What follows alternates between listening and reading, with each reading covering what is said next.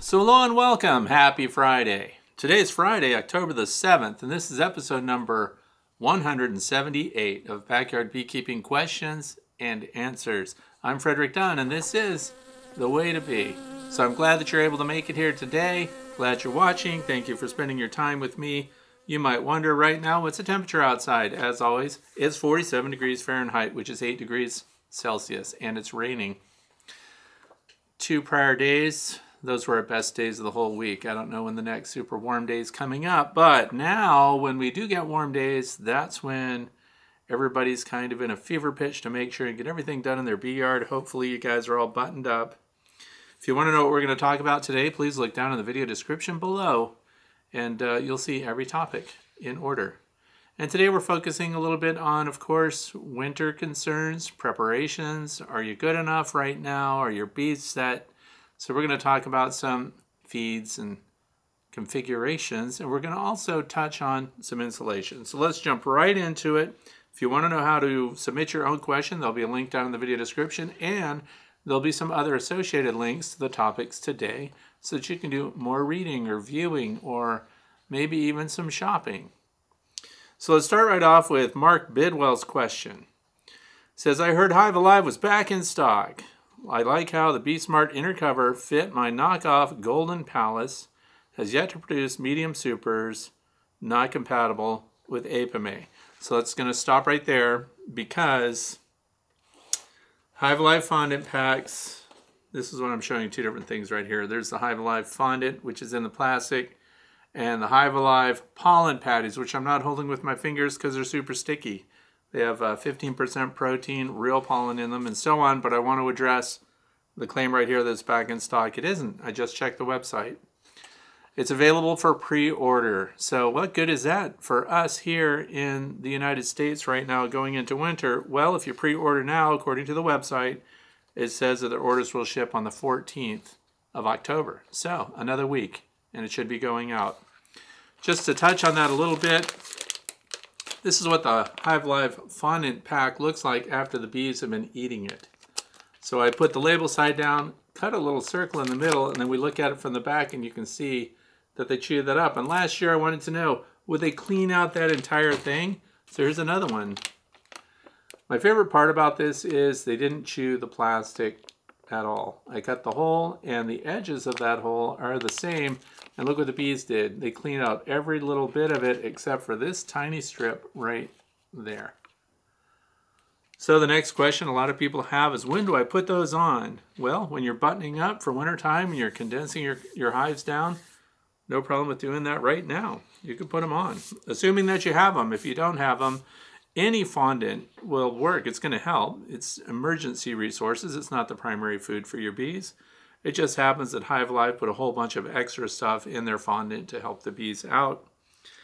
And but you can put dry sugar or anything else on there. But let's move on to the question here. So wood supers are fine.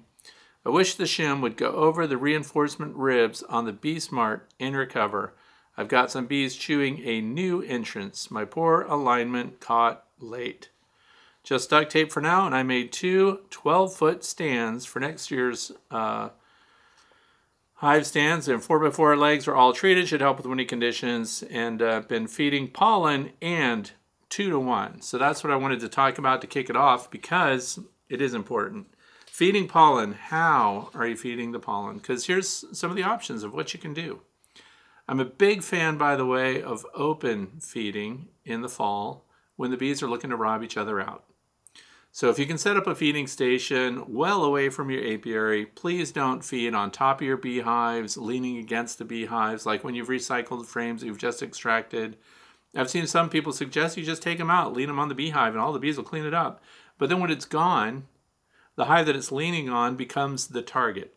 And they'll start to rob that, or at least try to rob it. And then at the very least, they'll be expending a lot of their energy just defending the hive.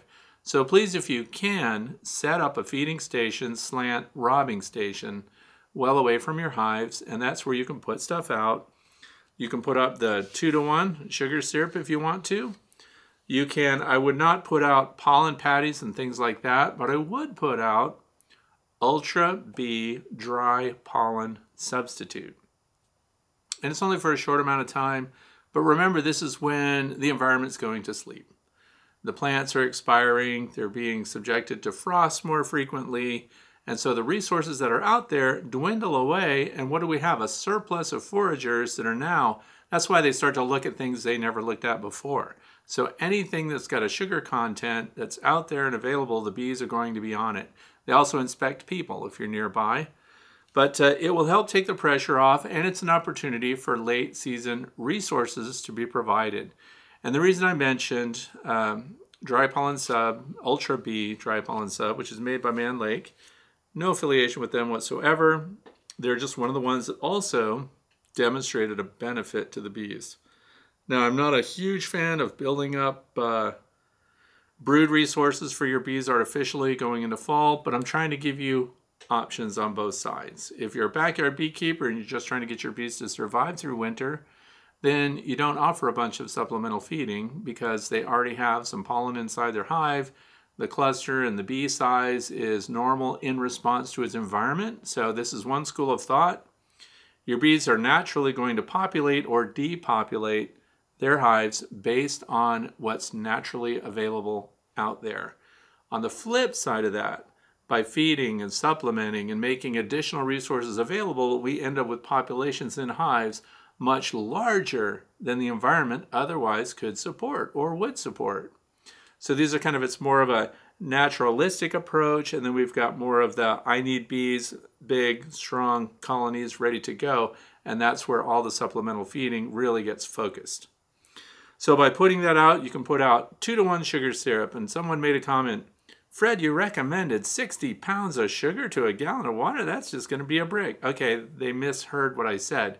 16 pounds, not 60. So 16 pounds of dry sugar and 1 gallon of water is 2-to-1 by weight. And so a lot of people want to feed that this time of year because it's less water, more sugar, so more benefit for the effort expended to gather that and bring it back. And there's a lot of discussion that bees will store heavy sugar syrup in their hives. So another thing that actually has about the consistency of honey is ProSweet. It's very expensive, comes from Man Lake. And again, ProSweet is kind of the consistency of honey. It's very dry. It's right around 20% moisture. It has a very long shelf life. And so that's another opportunity. But be warned when you put out these heavy syrups that whatever kind of feeding system you put out there for the bees, if there's any surface area exposed to the bees when they're trying to feed on that, if they flip over from the wind or they get pushed in from each other and they start flipping on their back or their wings get stuck to it, they're going to expire. So on the flip side of that, the thinner syrup, somewhere between 1-to-1 and 2-to-1, bees can fall into that and still manage to get themselves out and still fly away. Heavy syrups, bog them down and hold them there. And you'll find with heavy syrup, open feeders, that there's a lot more dead bees laying around in the morning. There's a lot more bees on the grass adjacent to that. And I've done all these observations and studies right here, and we videoed them and everything else, and we showed those comparisons.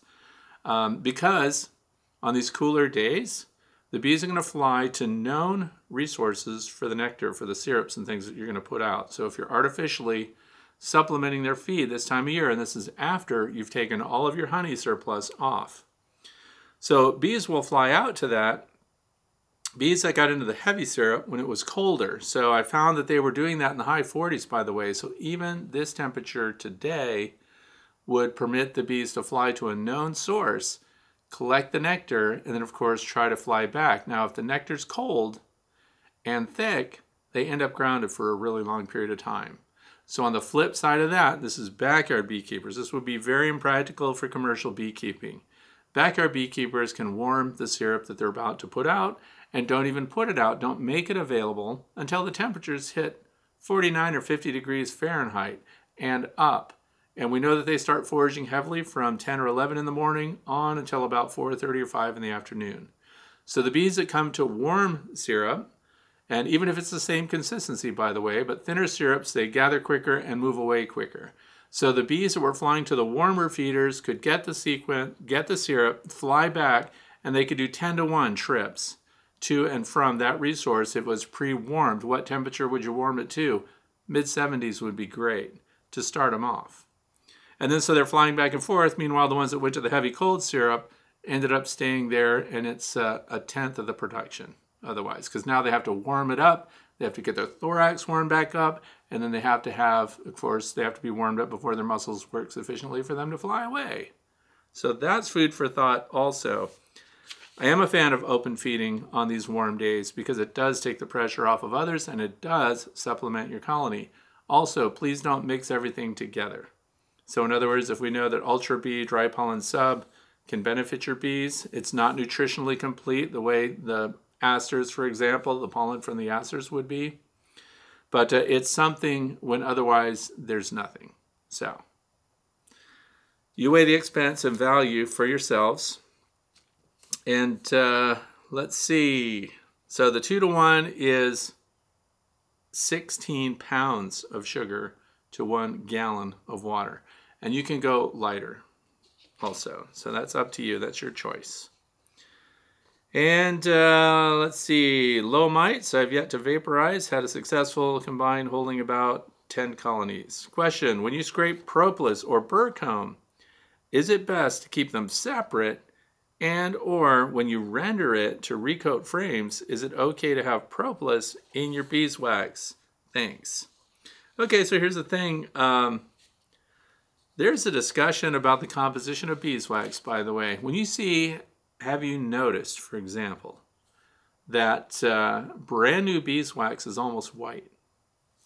And so especially if it's made with sugar syrup and things like that. So pollen and everything isn't making its way into it, and the bees aren't traipsing all over it. So when you're starting off with a fresh colony, sometimes you'll notice that the beeswax is almost pure white.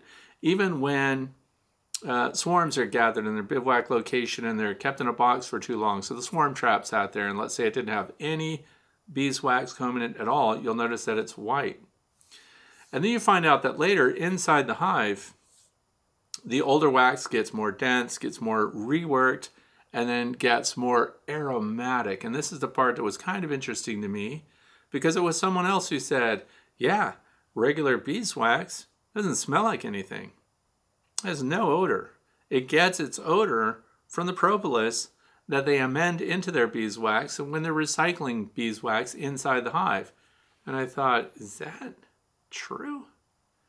And so then I started getting brand new beeswax and sniffing it. And we've got a bunch of it on the shelf, and we use it as a training tool.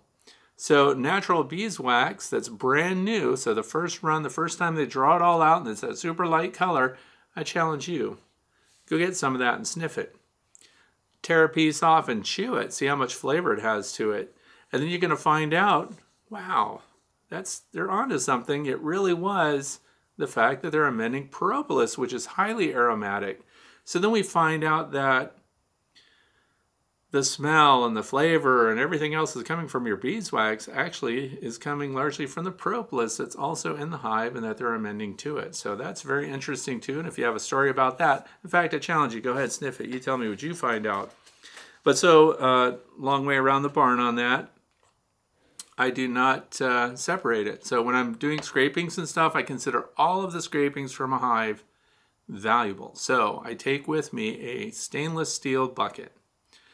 And everything I scrape off, whether it's burr comb or whether it's propolis, to scrape the edges to make sure these boxes fit well, which is very important this time of year, it all goes in the same bucket. And then when you melt it all down and you run it through a filter, which for me is a 100% cotton t-shirt, you run that hot wax through that filter, and that yellow, in fact, it's a yellow almost like this feeder right here.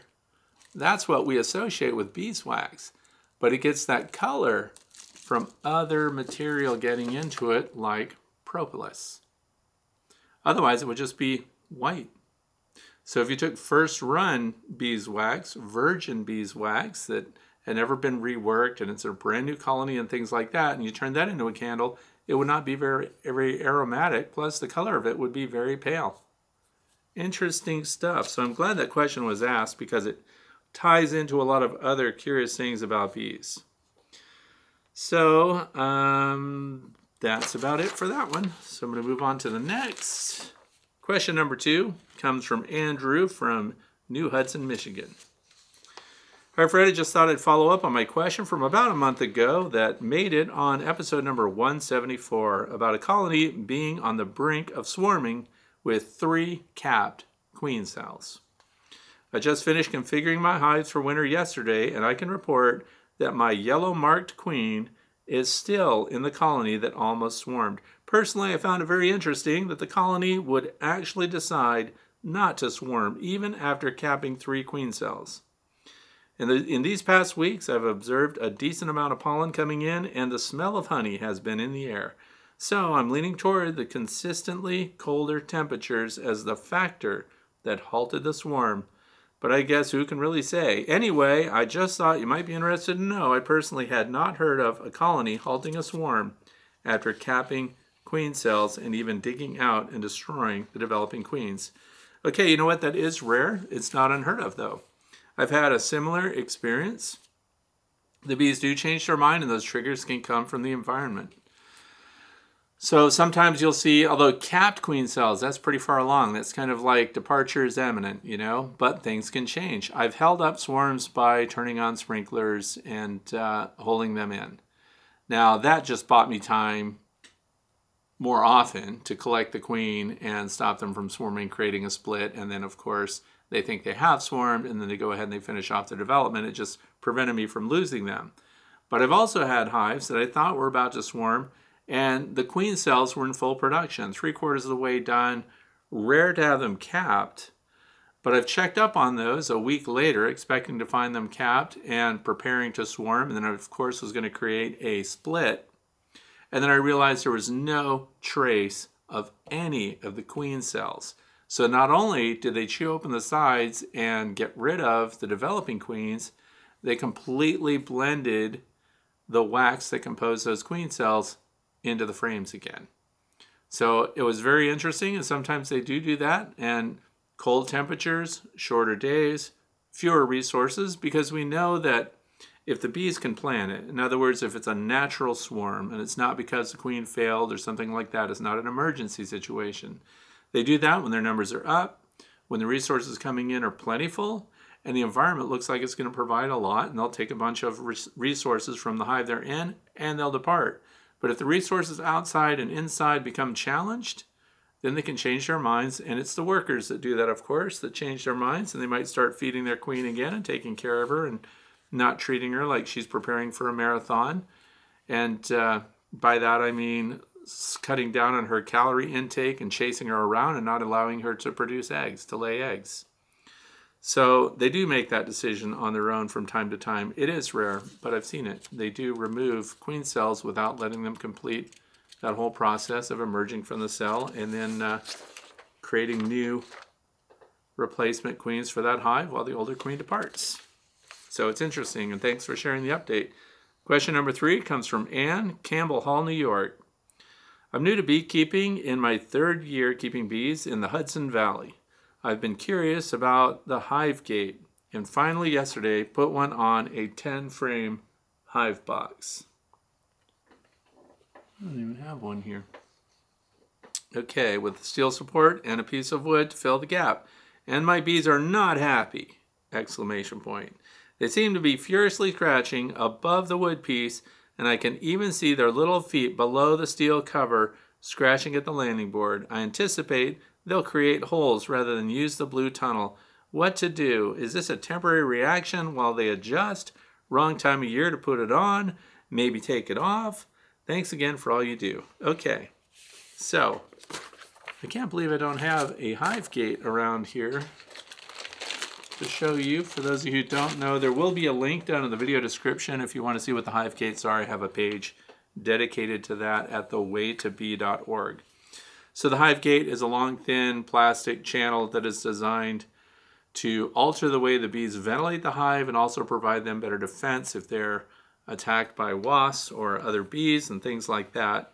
And this isn't just related to the hive gate itself, but this time of year, anytime you alter the entrance, because what are a lot of people doing right now? A lot of people alter their entrances throughout the year. So in other words, during a high flow rate, a high productivity time for your bees, when they're just coming and going, it looks like Grand Central Station, they tend to open up the entrance and make it nice and wide so lots of bees can come and go. Now, I have, over the past few years, abandoned that practice. I used to do the same thing.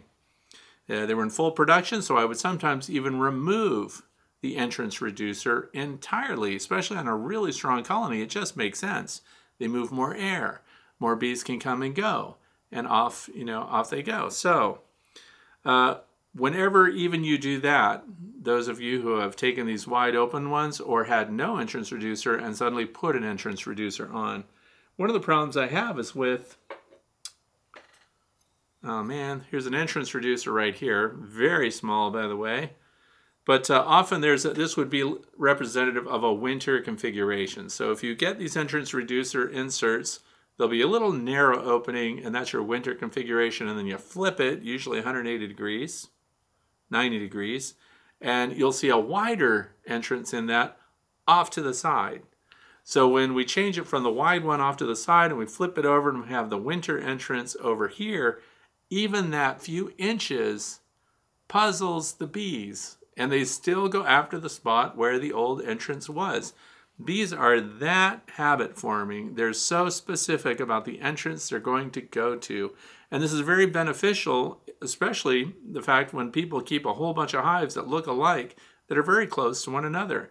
They home in on a very specific location and they try to use that same location. So this time of year when people are packing down, changing things, altering entrances, changing the reduction, the size of the reduction of that entrance, and not just that, but moving it at all to the side thwarts your bees.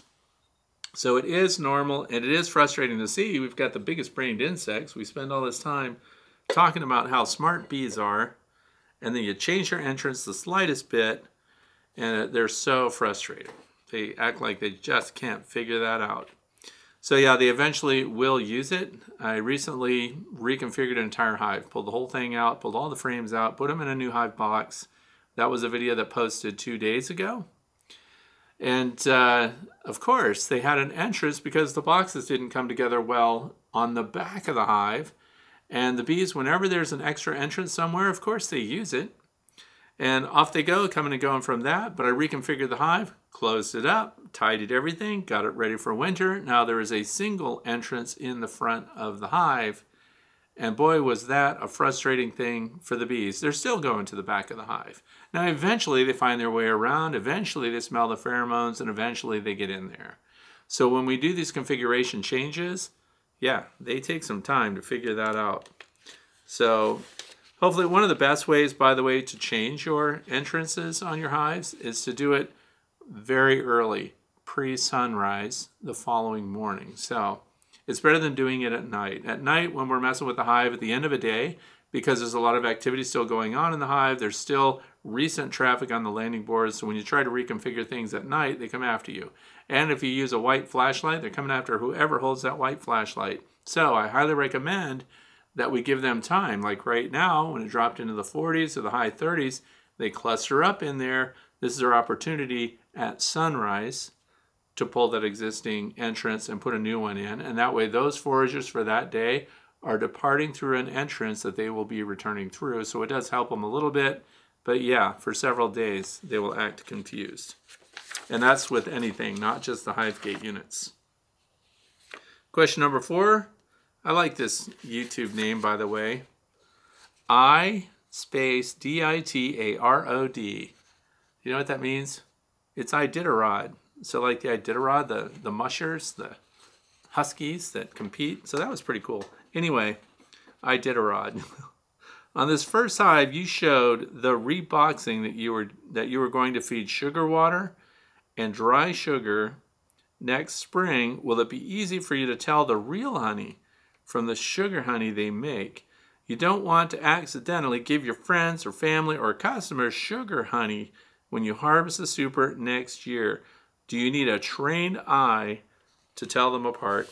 That's a really good question, and because it is something that people really need to think of, and this is why I don't change my configurations.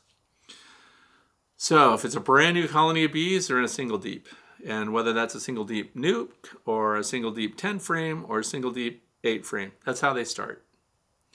And then once they build that out, 8 out of the 10 frames, 7 out of the 8, 4 out of the 5, whatever it happens to be, that's when it gets supered.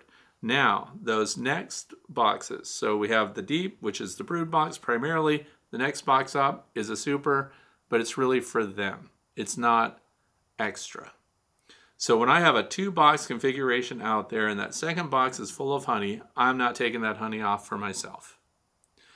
And this is why I bring this up a lot, because I leave that second box. And by the way, it's hard to do. Do you know why?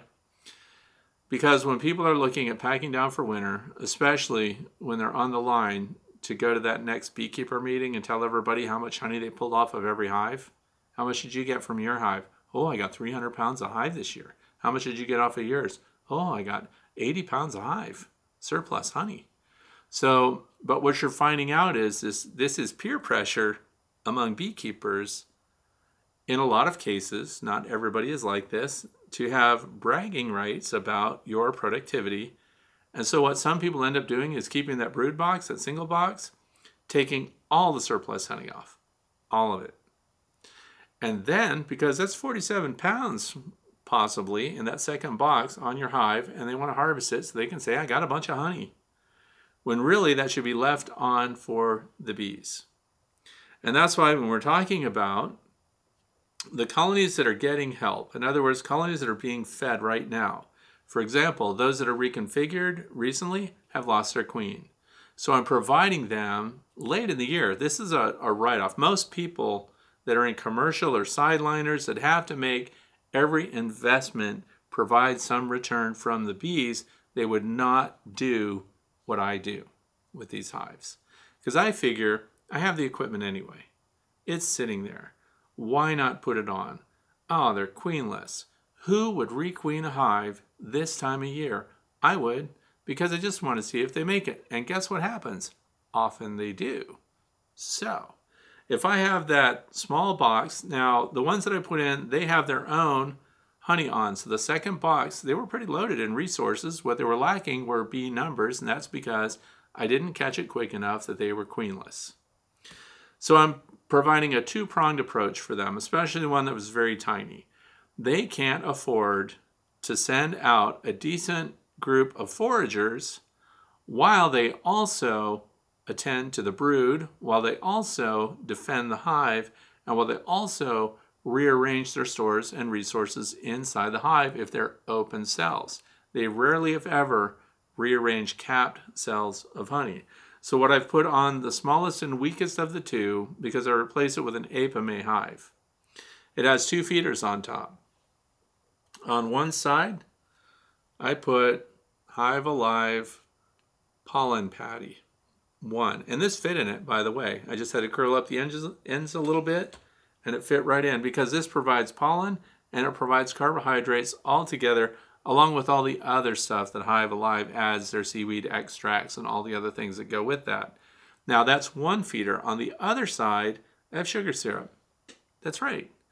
And the sugar syrup is, so now we have sugar syrup and we have the solids. So we've got the pollen and the proteins that they need to boost brood. Now everybody says that boosts brood.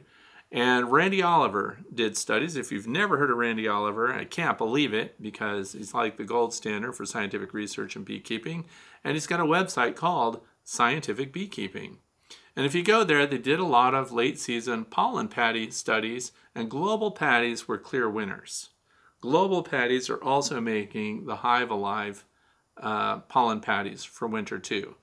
I don't usually do it. That's because I don't need to boost the numbers going into fall and winter, because I don't need to come out with massive numbers of bees, because I don't contract to do pollinator services and things like that.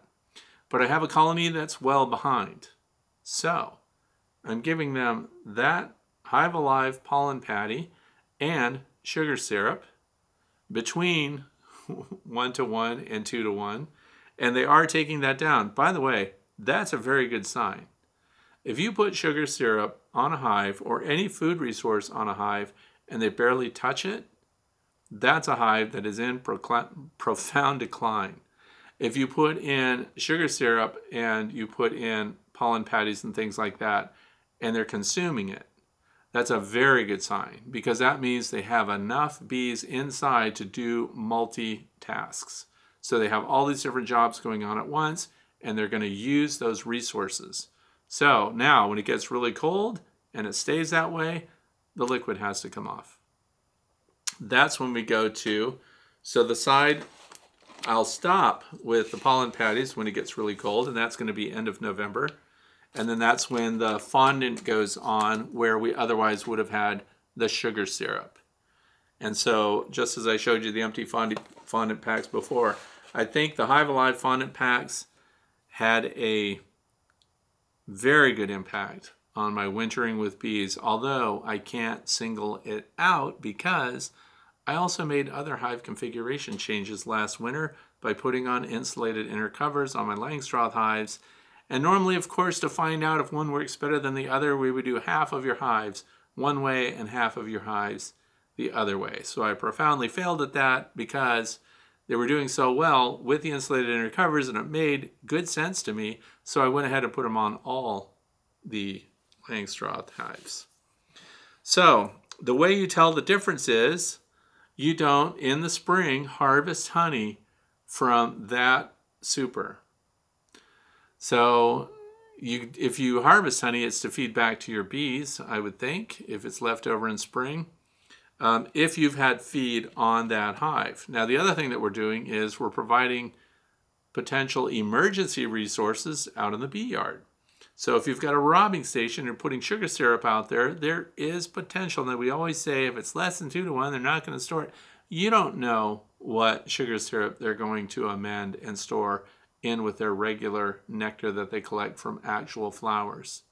So if you want to be certain that what you're drawing off and giving to your friends, or as described here, selling or giving to customers, you have to make sure that that does not come from some supplemental feeding that you're doing. So it has to come off of hives that were not supplementally fed. This is why your records are so important. And for those that were fed, it needs to come from the supers above those that were on during the period that you were feeding with supplements. It's that easy, really. You just don't harvest and give that to people. Now, other hives that I have that have never been fed, and I have a bunch of them, those are the ones in the records that, of course, will not be feeding from sugar syrup. So the risk of having that on that hive is going to be much lower, but it would not be zero. If you are providing sugar syrup as an open feeding thing, or you're putting bucket feeders on and things like that, there's a very good chance that it does end up in the honey that's on your hives in wintertime. So if you want to be 100% sure that there is no amended honey in your hives that you're going to take off and use or sell, then it has to come from a super that you put on in spring, not something left over from winter. And assuming then, but if you don't feed sugar syrup, then you're in the clear. I hope that wasn't a very muddy response. But if you see, a huge apiary with huge open feeding systems, and then people are harvesting honey from their bees early in spring, and they're using the winter leftovers from that, there's a very good chance that some of that actually includes some sugar syrup contributed nectar. So synthetic nectar, however you want to call it. And other people will argue that, well, sugar syrup comes from plants too. Because if it comes from sugar, and that's cane, and that's a plant, and therefore it's nectar from a plant, but I'm not even going to get into that way of thinking. So if you want pure honey from flowers, it cannot be from supers that were on when sugar syrup was made available to your bees. Question number 5 comes from Ron from Tulsa, Oklahoma. This weekend, I'm planning on moving my hive, treating for mites, and have already started work on hive beetles. When it comes to reducing down, my ladies have been coming and going through a hole in the medium box and opening up cracks and almost never use the actual entrance. Watching various YouTube Friday Q&As, it sounds like my brood will likely be in the top 2 medium boxes. I'll know better once I completely tear everything apart. Should I swap the middle medium for a newer box and move my deep to the middle or top position? Or, here in Oklahoma, it generally doesn't get cold. Summer for 2/3 of the year. The frames are heavily propylized. My old bottom board was solid, and I switched to IPM version, which is integrated pest management, so I assume that he's talking about a screened bottom board and that kind of thing. Also, one reason to move, to have rear access. So also, sounds like I might need to add a slatted rack to help bring the brood even further down. Okay, so this is a problem, by the way, and this is why I'm trying to explain to people as often as I can, if you have a single entrance on the landing board, single entrance, no upper venting, no upper entrance. There again, this is backyard beekeeping. I don't need huge colonies, I don't need giant production, and I don't want to stack 5 honey supers on a hive. So when you do that, when you have a single entrance, as described here, it means that their brood is going to be near wherever these ventilation sources are. So that's why you can have, if there's an upper entrance and no queen excluder, you can have brood up above there. So if you're going to use an upper entrance, and if you're going to have upper venting during the production year, you're probably going to want a queen excluder to keep the brood down below in that brood box. Now, it doesn't sound like that's what was done here, and we're talking about a box that's above the brood box now that had a front entrance in the middle of the box. And so, yeah, there's going to be brood there. Now, the question is, should I take that medium? And it wasn't described here, but I'm guessing that the bottom box, the brood box, is a deep. So, me personally, would I take the deep, put the medium down, put the deep on top this time of year? No. That's because we would be providing a whole bunch of potential extra unused space and comb above the brood. This time of year, we don't want that. What we want above the brood this time of year is surplus honey, capped and there for them to use going into winter because the cluster is going to rise up through that. So I recommend in this case, and people can find their own way to get through these things, but we're going to plug that front entrance for starters and leave the bottom box on, and you're going to have plenty of room down there. Below them, it's not so much of an issue because there will be condensation below the cluster of bees and where the brood is, because that bottom box, unoccupied, unused, surplus space. We're assuming that some resources are probably stored down there. And so I would just leave that in place and then have honey above it. So you're probably going to go into winter with 3 boxes. And I would close them up. Make sure they're nice and sealed so they have a good airtight area to deal with their brood. They're not going to descend in wintertime because they're probably not going to be backfilling the upper areas either. So this is just my recommendation that I wouldn't reconfigure it to that extent. Therefore, I also, right now, this time of year, would not drop in a slatted rack above the bottom board, because if they're already up in that box, and you'll find out more when you take it apart. So, and give us an update, please, on what you find when you pull it apart. If the brood is concentrated in the deep box, then your problems are kind of much reduced. But now, of course, you can't take off the box that's got brood in it, and the second box as well. It could spread through all of that. I've got colonies that spread brood through the bottom 2 boxes. That's why my standard configuration now, starting in spring, is a deep box and a medium, and that gets them through winter, that gets them going in spring, and I don't have an emergency where I have to get supers on right away, because now they're going to backfill as the weather warms up and move back down towards that single entrance, single source of venting. So, but let us know what happens, but I would not pull it, and I definitely wouldn't put a box with a bunch of unused space on top of a brood box this time of year, and then honey above that. You would get them to some degree to migrate up there, but they're not going to abandon their established brood. They're going to stay with that. So now we divided forces with a box in between to go between resources, stored honey, and probably some pollen as well, and empty space, and then the brood area. So that is very impractical for the bees. So I would not change that configuration. Question number 6. Ross Millard, Pittman, New Jersey. Would you talk about your lay-ins and long layings as far as your overwintering plans are concerned? How many frames of honey do you leave, and do you pack them down as you spoke about this week? It doesn't matter whether it's a horizontal hive configuration or a vertical hive configuration. We do need to pack down and get rid of extra space. So I pulled a bunch of supers off this past week. And so frames that were capped, that were full of honey, that were directly above, outer frames especially, that were only like half packed or a third of the way packed with capped honey, I pulled those partially capped frames and I replaced them from upper boxes with fully capped frames to give them all the resources that I could going into winter and not having a bunch of extra space. Now we're not talking about the hives that I swapped out to new hive configurations. They have extra space. That's a special item. So the horizontal hives, the same thing. I look at where the brood is, and the brood is it's in the first 10 frames. That is a huge brood area, but then when you think about it, we look at 10 frames horizontal, we go, well, look at all the brood. But that really is just the equivalent of a single deep 10-frame Langstroth hive. It just happens to be in horizontal configuration. So when packing down, I'm looking for partially filled frames of honey, because sometimes they'll consume the center of a frame, and now you've got capped honey out to the sides. So if I have, for example, if the first, let's say 8 frames are nothing but brood, and then the brood kind of trickles out into the 9th and 10th frame, I leave the brood frames alone.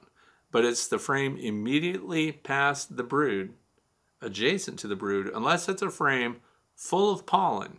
If it's just honey, I'm going to swap out a partially full frame, I'm going to pull it, and I'm going to put fully capped full frames of honey right up next to that last frame of brood.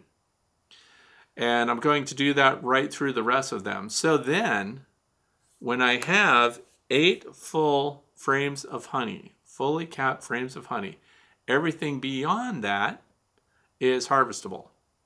And I want to get rid of that extra space because I want to bring up the follower board and create a smaller space for the bees to deal with. So now they have 18 frames, 18 deeps. And so the initial frames, wherever your brood runs out. And then, so the smaller group, like if we only had 3 or 4 frames of brood, hope you don't, but if that's all you had, frames that have obviously been used for brood, wall-to-wall bees on those frames. I had one that had 12 frames of brood. So then beyond that, also, by the way, on the lay-ins, because that's the question here, the long laying is being managed by the bees different from the lay-ins. The lay-ins frames, because they're taller, and I thought the bees were going to stay because they had covered the entire frames with brood, and I thought, well, where's the honey going to be that they're going to rise up into and consume in the winter, Dr. Leo? Where is that? Well, wouldn't you know it? Almost like Dr. Leo knows what he's doing. They started to backfill with honey, and they shrunk their brood down lower on the frames, so now the stored honey is directly above them. So we have to factor in how much honey is in. If it's a third of the frame, then we factor in the weight of that honey, because I need roughly, it does not take 100 pounds of honey to get my bees through winter. What I end up with is a surplus of honey then. Last year I had a lot of surplus honey left on the hives, and so now I'm at the 47 to 50 pound resources with surplus for the bees to get through winter. So the same thing, we have to guesstimate that when we're looking at the lay-ins hives. And this year, I'm going to improve their insulation. So, do you pack them down? As you spoke about, so aside from packing them down, I want to talk about insulation today, really quick. So, I thought somebody asked about rapid rounds. It might come up later, but I'm going to talk about it now. But if you had a lay-ins hive like this, this is what a lay-ins hive looks like. They're really tall. They don't hold the standard Langstroth frames. They have lay-ins frames. They have 3 vented entrances on the front. All of my entrances are closed except for the one on the end. That's what I have had my bees use throughout the year, and I'm going to keep them there going through winter. So this side of the hive faces south. This is the eastern side. So now, when the hive top comes, it comes uninsulated, metal-clad wooden hive, Luan, very thin. And then the side walls of these, the way they come, if we're talking about horizontalhive.com, these are insulated with sheep's wool, nice and thick. But the top was not insulated, and there's a cavity up here. So I want to talk about how I'm insulating them this year. And one of the things I've done is when we look at the frames on top. Now, the way this is 10 frames. This has a capacity for 20 of them. We've got a follower board here. So look what I do to the follower board too, because this space is just as cold as the outside. So look at that. This is double bubble.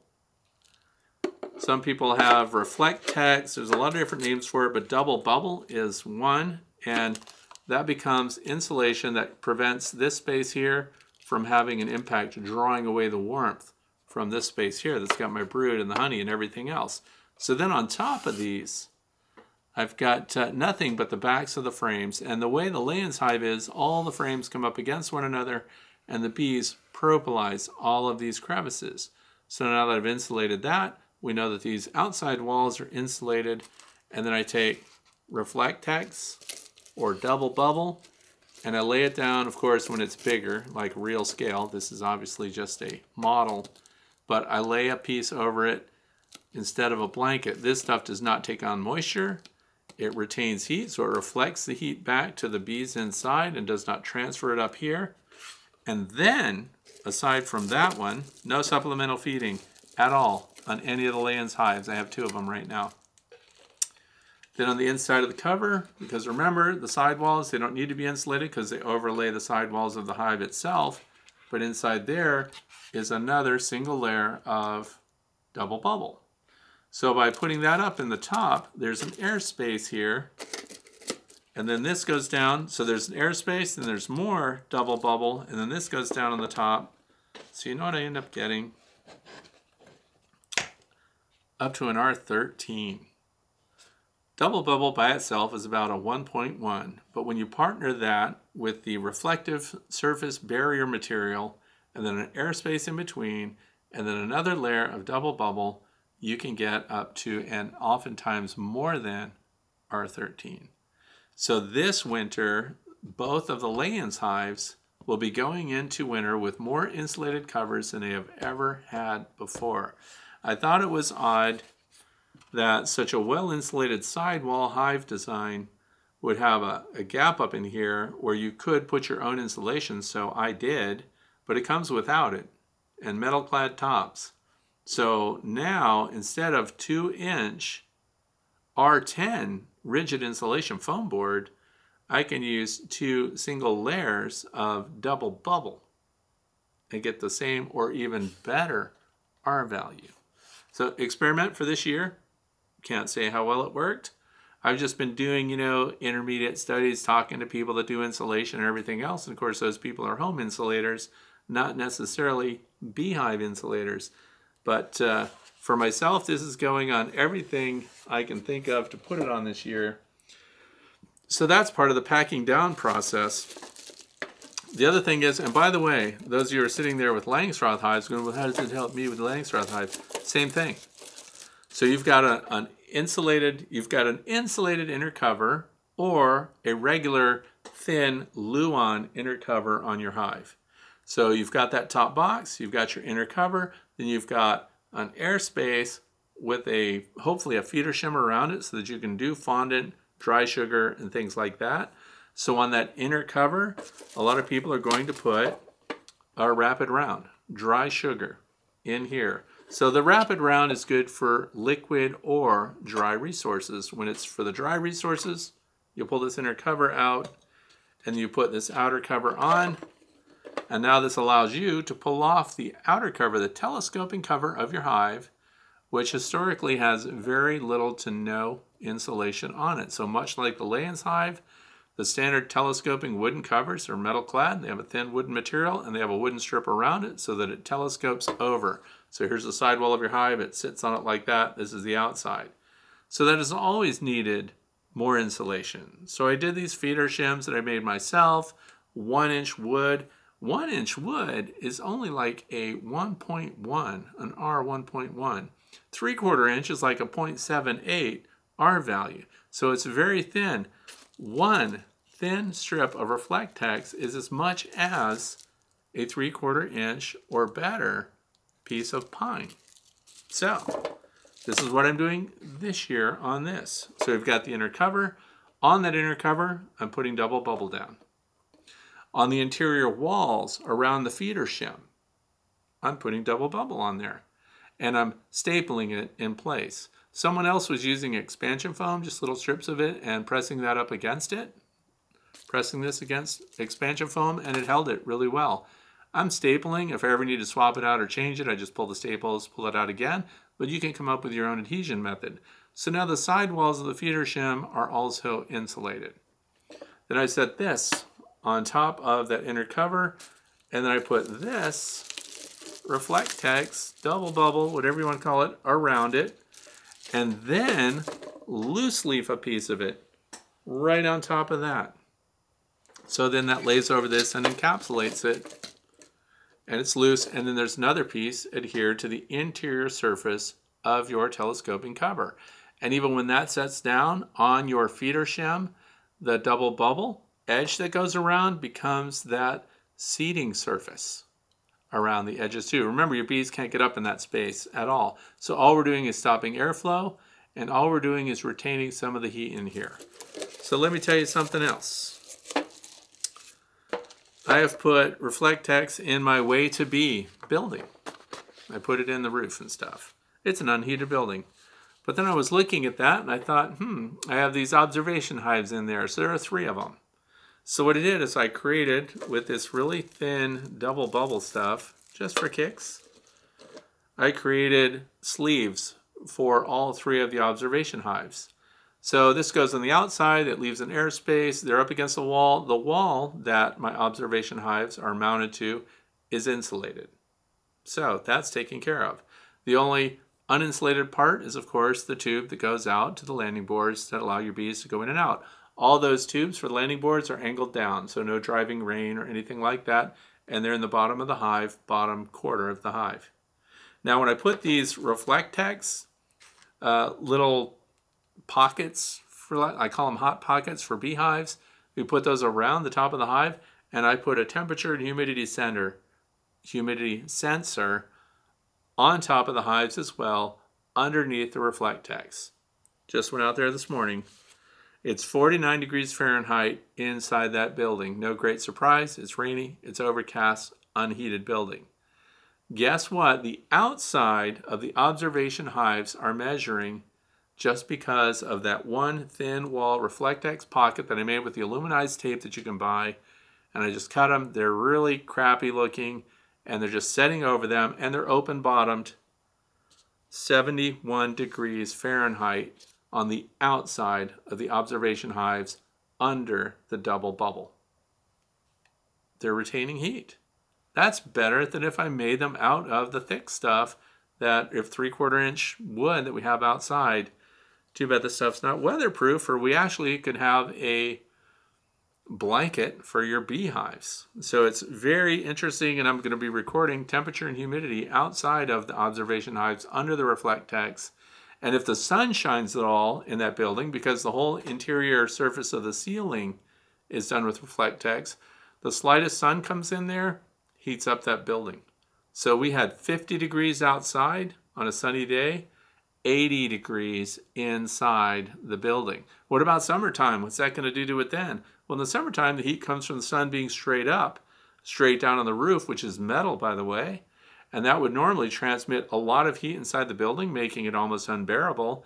But with Reflectex inside there, it will create this heat transfer block that will keep that hot summer heat from radiating into the building. So it retains the heat that comes through south-facing windows. In the wintertime, it'll retain that heat. And in the summertime, because now the sun is up, instead of at that low angle, the sun that beats down on top of the roof will help to keep it a little cooler inside that building. Lots to learn. All that from somebody asking about packing down a hive. See how I wove all that great information in there? Question number 7. This comes from Rob Strickland. Seems like your preference over the past year or so has shifted to the ultimate feeder. Initially, not having anything on hand, I started with the inverted ball jar with pinholes, only to be surprised how fast my bees were consuming all the 2-to-1 sugar solution. Then I realized by the 3rd day of refilling that the solution was just leaking out the bottom of the jar down into my long Layens hive, which ironically I sealed so well that it had no way to drain. So I donned my bee suit, opened up the hive, only to find flies and thousands of maggots swimming in the sugar solution. I quickly hosed out the right half of the hive using the divider board to keep the bees dry and flushed out all of the mess out of the right side hive entrance, and then used a large towel to sop up all of the remaining water. Man, that's a huge mess. So I've ordered several rapid round feeders since they appear leak proof. The only downside now is that I found the bees get upset when the sugar solution runs dry and they crawl under the clear cap into the main solution area. So when I took off the lid to refill, one starving, disgruntled bee came right at me and stung me on the neck. No more sugar for her, I thought.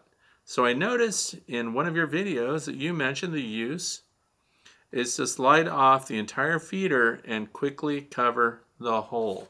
That's correct, because I like to clean them too in between. But in the 2 seconds when I had the hole open, 10 plus bees came at me again as they were waiting in the hole opening to be fed. I've not been feeding my other Langstroth hive, and they have been foraging for themselves. The Layens hive I began to feed after I had to requeen. This is the part that amazes me about this letter that was written. My bee inspector squished my queen after I shared with her that this was my original colony from a shed cutout I did earlier this past spring when I first got started. Did you hear that? The bee inspector sees the queen, and the guy that owns the hive says, yeah, that queen comes from a cutout that I did back in the spring, and then the inspector kills the queen. That blows my mind. I found out the hard way that in Florida, bee regulations require all hives to have queens from a known certified queen breeder because of the concern of Africanized bees. I have a concern. So I wasn't going to comment on that, but yeah, I don't know the laws of the state of Florida. But if you're in the state of Florida, is that true? You cannot collect your own bees. You can't collect a swarm. You can't do a cutout. You have to have bees and queens in your hives of known genetic origin. Because here's the logic part of this that kind of made me, just had question marks all around my head. This isn't a brand new queen in the colony. It's not like I just got her this week and don't know what the progeny is going to be like. These bees are known. Their behavior is established. He's working with the hives. He understands their disposition. And the bee inspector says, oh, well, you don't know the origin of that queen. Kills your queen. That's ridiculous. So the idea that you have to buy queens from certified sources sounds fishy to me. I don't know. What's your opinion about that? If that was going on, I'm in the state of Pennsylvania.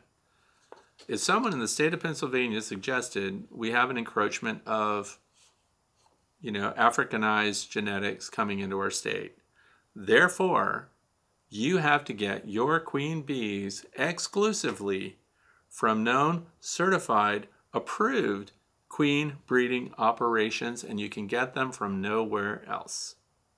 Is that what I'm reading? Could that be possible? Because I don't want to say what I think about it, because it almost sounds like somebody was making sure that beekeepers have to buy queens. And it doesn't pass the test for me, because if you get the bees and they're not already hostile when you're collecting them, and once you have them in your apiary and they're not defensive, it sounds like you have good bees, but now you have to buy from a government certified queen breeder. Because somebody else said, University of Florida, I think, and again, I didn't get this from the horse's mouth. So, of course, I'm hearing this one from Rob Strickland, but someone else told me that Jamie Ellis, University of Florida, was saying that they have to requeen 100% of their hives every year. So queen breeding programs have to be robust and the genetics have to be known. So maybe they know more about it. So I'd be very interested in the viewership here and what you're all thinking about that. But finding out the hard way, I don't know. If I was showing my state inspector one of my beehives and we're just shooting the breeze and I say, oh yeah, I got that one out of a tree, back in April, look how awesome they are. And he goes, oh yeah, tree, April, takes the queen, pulls the head off. You can't have that queen. I wouldn't even know what to say. I would have to become a bee politics activist to try to get maybe that changed. So, yeah, no drop. But anyway, we're talking about the rapid round feeders. This is true, but the opening question was, preference has shifted to the ultimate feeder. No, because the ultimate feeder is limited too. So when we're talking about that, this is what the ultimate feeder. Everything from Bee Smart Designs is ultimate. So the way it's listed, the ultimate hive cover, the ultimate insulated inner cover, the ultimate botting board, the ultimate beehive stand, the ultimate feeder. So this is a 1-gallon tank. They've been through a lot of iterations and I've owned them all. And early on, the big white tanks that were kind of square-shouldered, they mushroomed down on their own and they expressed the sugar syrup out. So through the years, they have come. This one is not like the old ones, not like the others. You can't compress this yourself. So this is a very strong tank. It holds a gallon, and then here's the spud that we're talking about in the middle that sits over the hole on your inner cover. Now, if you also notice, it has ribs on it. So these little ribs keep it up off your bottom board a little bit. They're not open enough that your bees could pass through here, but air can pass through it. So I found silicone canning jar gaskets. And I found out that by putting that right over the spud right there, that now this creates an airtight seal on that inner cover.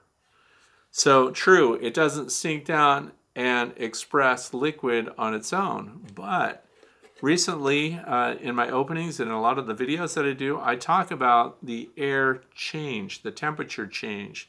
We've had 30 degrees or more difference in temperature from sunrise to mid-afternoon, let's say. So if you had a tank feeder, now in this description here by Rob, we're talking about the glass jars with the holes in it, the ball jars, which is like one of the oldest methods, poking holes in the little tin canning lids and putting your jars upside down.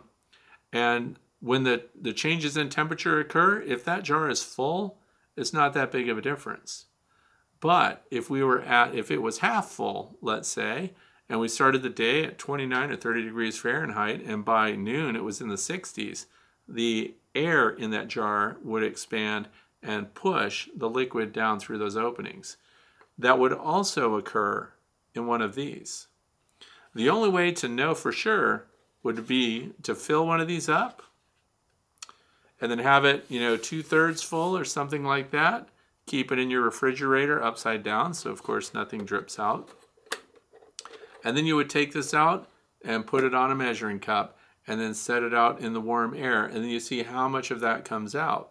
Now the designer of this, the owner of the company, says that that's one of the reasons why they have these small holes and a small spud area.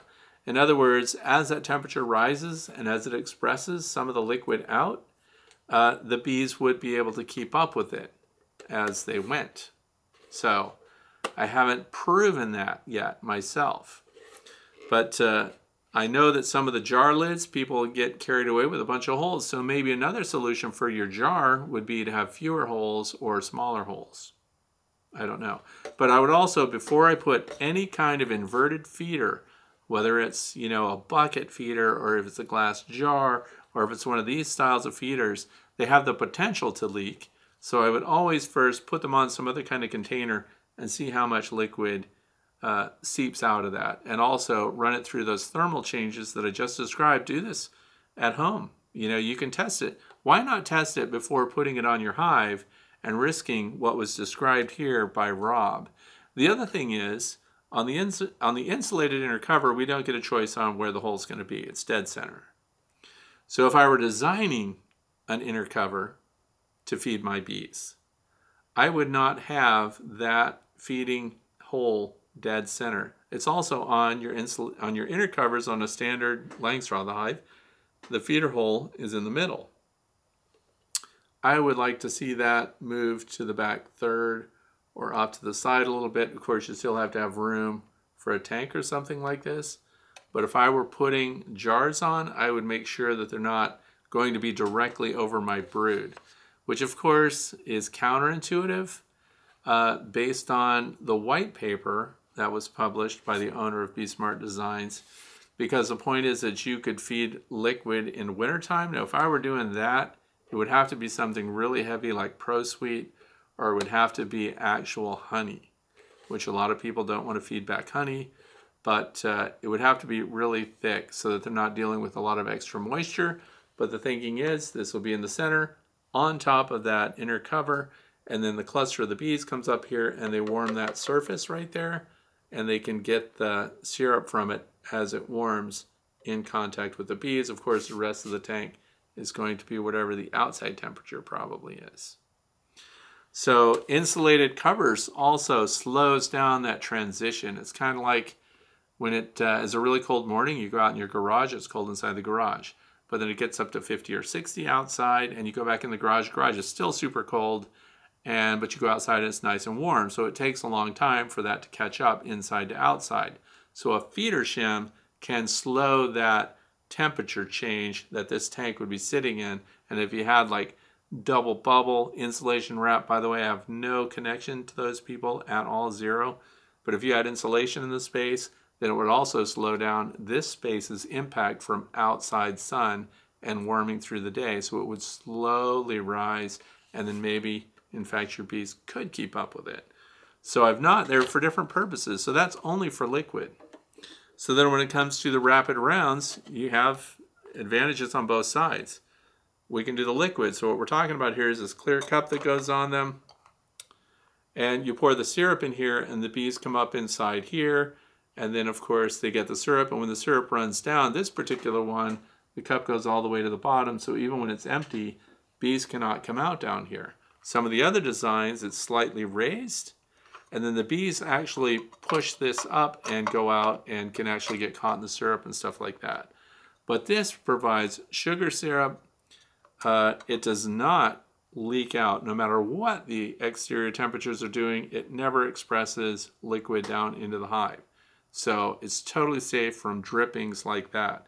The other thing is, when you take that center cone out, this is now a dry feeder. So you could put pieces of fondant in here if you wanted to. You could put pollen packs, although those are designed, they're supposed to be directly on the brood frames themselves. But I don't even put them there because I know myself, in the middle of winter, I'm not going to pull an inner cover off and expose the brood frames in order to see if I still have pollen pack or fondant still. So I put those resources on top of my insulated inner covers. Same thing with these. They go on top of the insulated inner covers, and it proved out through last winter that the bees still come up through these centers. They still go out in here, and they still get the sugar. And by the way, the condensation that forms on this lid drips down onto the sugar and helps solidify the sugar, and then you'll see the little patches that the bees are working on. So when you pull your outer cover, and in this case, so this year for the first time, I'll be pulling the outer cover, and then I'll be pulling a layer of Reflectex off the top of it, and then of course there'll be this around it, and I'll be able to see if the bees are working in there. So if you have Reflectex, Double Bubble, whatever trade name it goes by, around your feeder, if it's a wrapped around like this, and you have a couple of layers of it right over the top of the feeder, you actually create a potentially another hot pocket. Keep in mind what I just said about the observation hives out there. They were 20 degrees warmer just because of this material being around the hive. So if this is here and then we have another insulated outer cover up above it, the bees have an opportunity to have a slightly warmer space in here than they otherwise would if this were just open to a normal uninsulated feeder shim. Food for thought, and we're going to be finding out a lot more about that this winter because that's my configuration. I've not done it before, so I have to say that. It just makes sense to me, so that's what I'm going to try this year.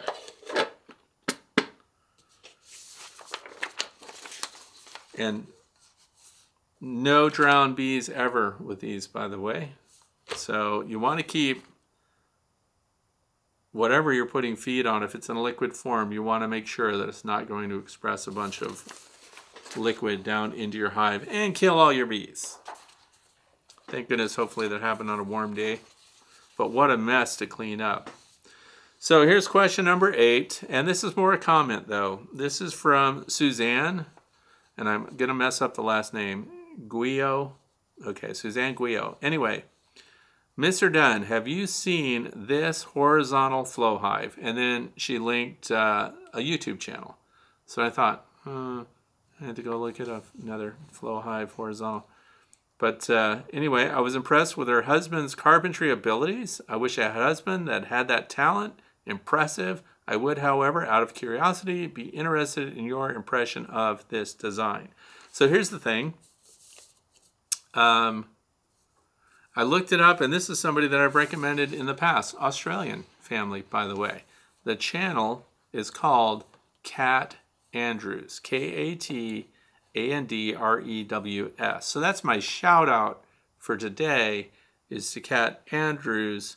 This, I think it's a lay-in style. No, they're using long Langstroth. Sorry, they're using standard Langstroth frames, but they're putting Flow Super frames in it. So I'm going to link that video down in the video description so you can go check it out.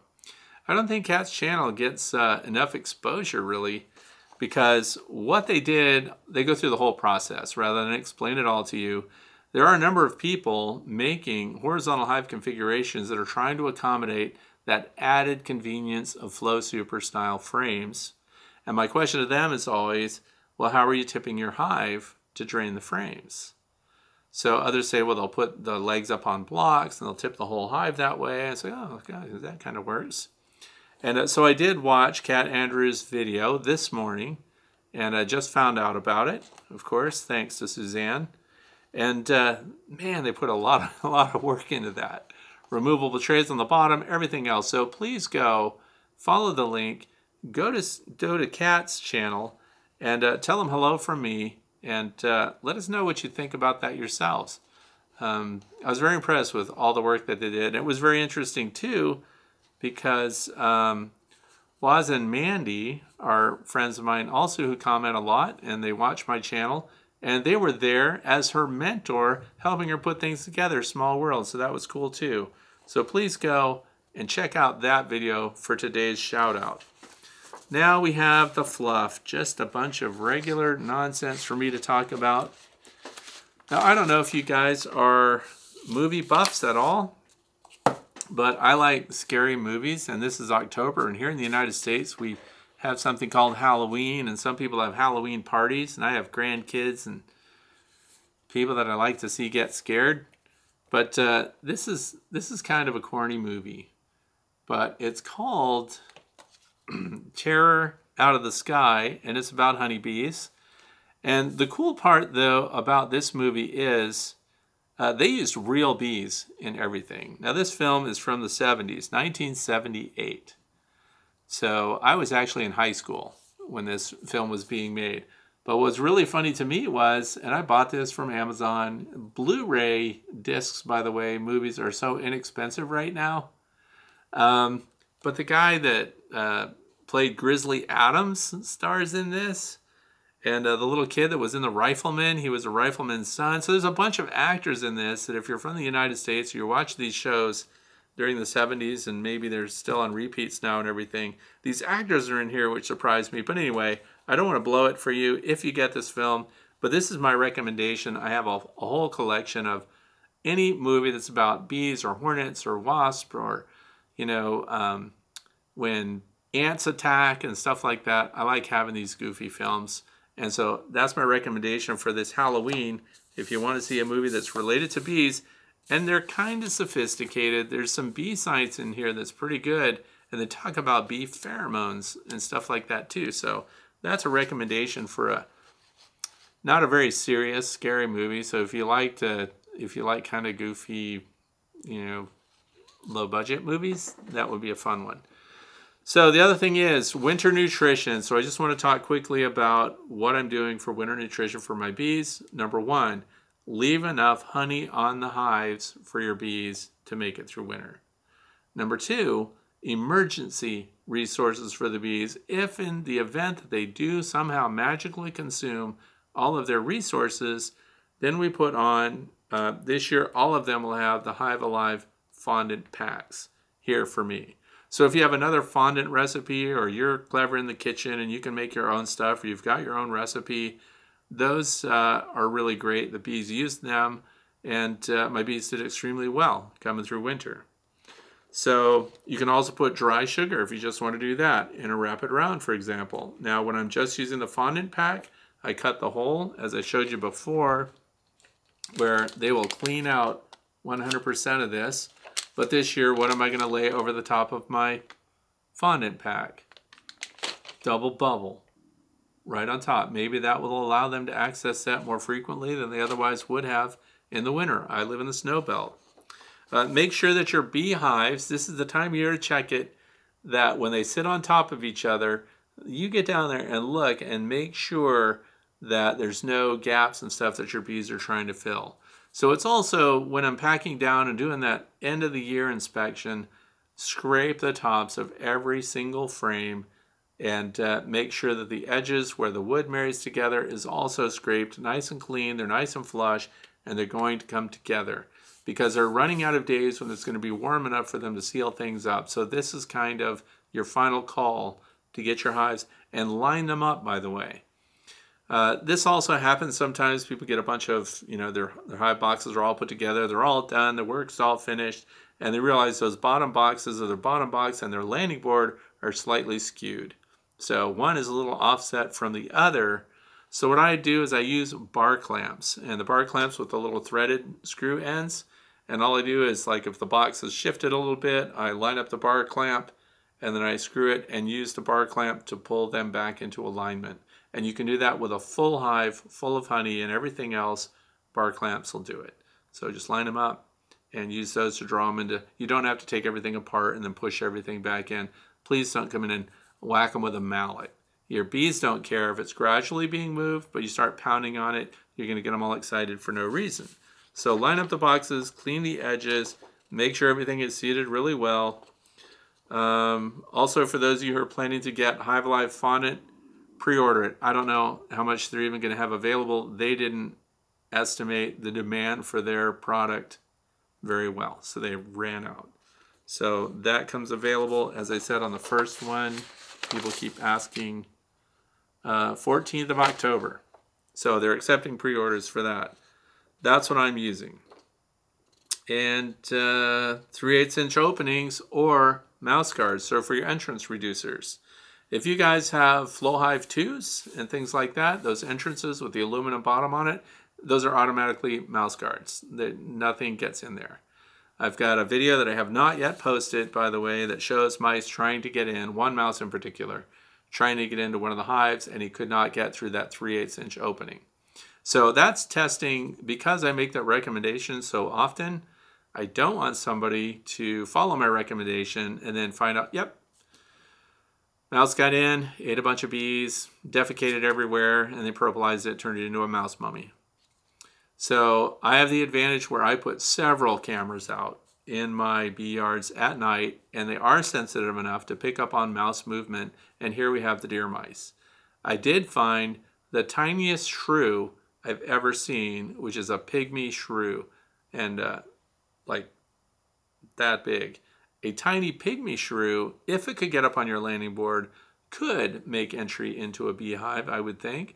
But I've never seen one get up. I've never had one in a hive. I've never had damage from a pygmy shrew. But some people in Massachusetts, I believe, have said that a pygmy shrew can get in there and be a problem. But for mice, the 3/8 inch high opening has been enough to prevent them from getting in. So then you don't need a mouse guard. Now, if you've got an opening that's higher than that, then you're going to need to put a mouse guard on, and you can use hardware cloth or whatever it is you've decided to go with. The reason I don't like mouse guards is because I want to go out there in the wintertime and I want to scoop out dead bees as often as I can. It gives me something to do. I listen to the hives. I can stare at the hives. I can do thermals. And while I'm out there, I like to scrape everything out. I know if I have mouse guards on that require a screwdriver or something to get them off, probably going to be lazy and not do that as often as I should. So the 3/8 inch opening, I consider that to be a mouse guard in itself. And I keep track of that every single year, and it has always worked. And have a clean out tool. I just showed that, and that's it. And I told you about the Halloween movie, and I want to thank you for being with me today. I hope that your hives are going into winter well. It is too late to talk about mites if you haven't already done treatments. Your last treatment cycle for mites, if you're using oxalic acid vaporization, for me in this neck of the woods, is going to be the end of November, the first week of December. That's when historically we have the lowest temperatures in the hives, the smallest brood area, and it's a prime opportunity to get the last punch in on those phoretic mites that are exposed and obviously not underneath pupating caps. So, that's it. Thanks for watching. Have a fantastic weekend.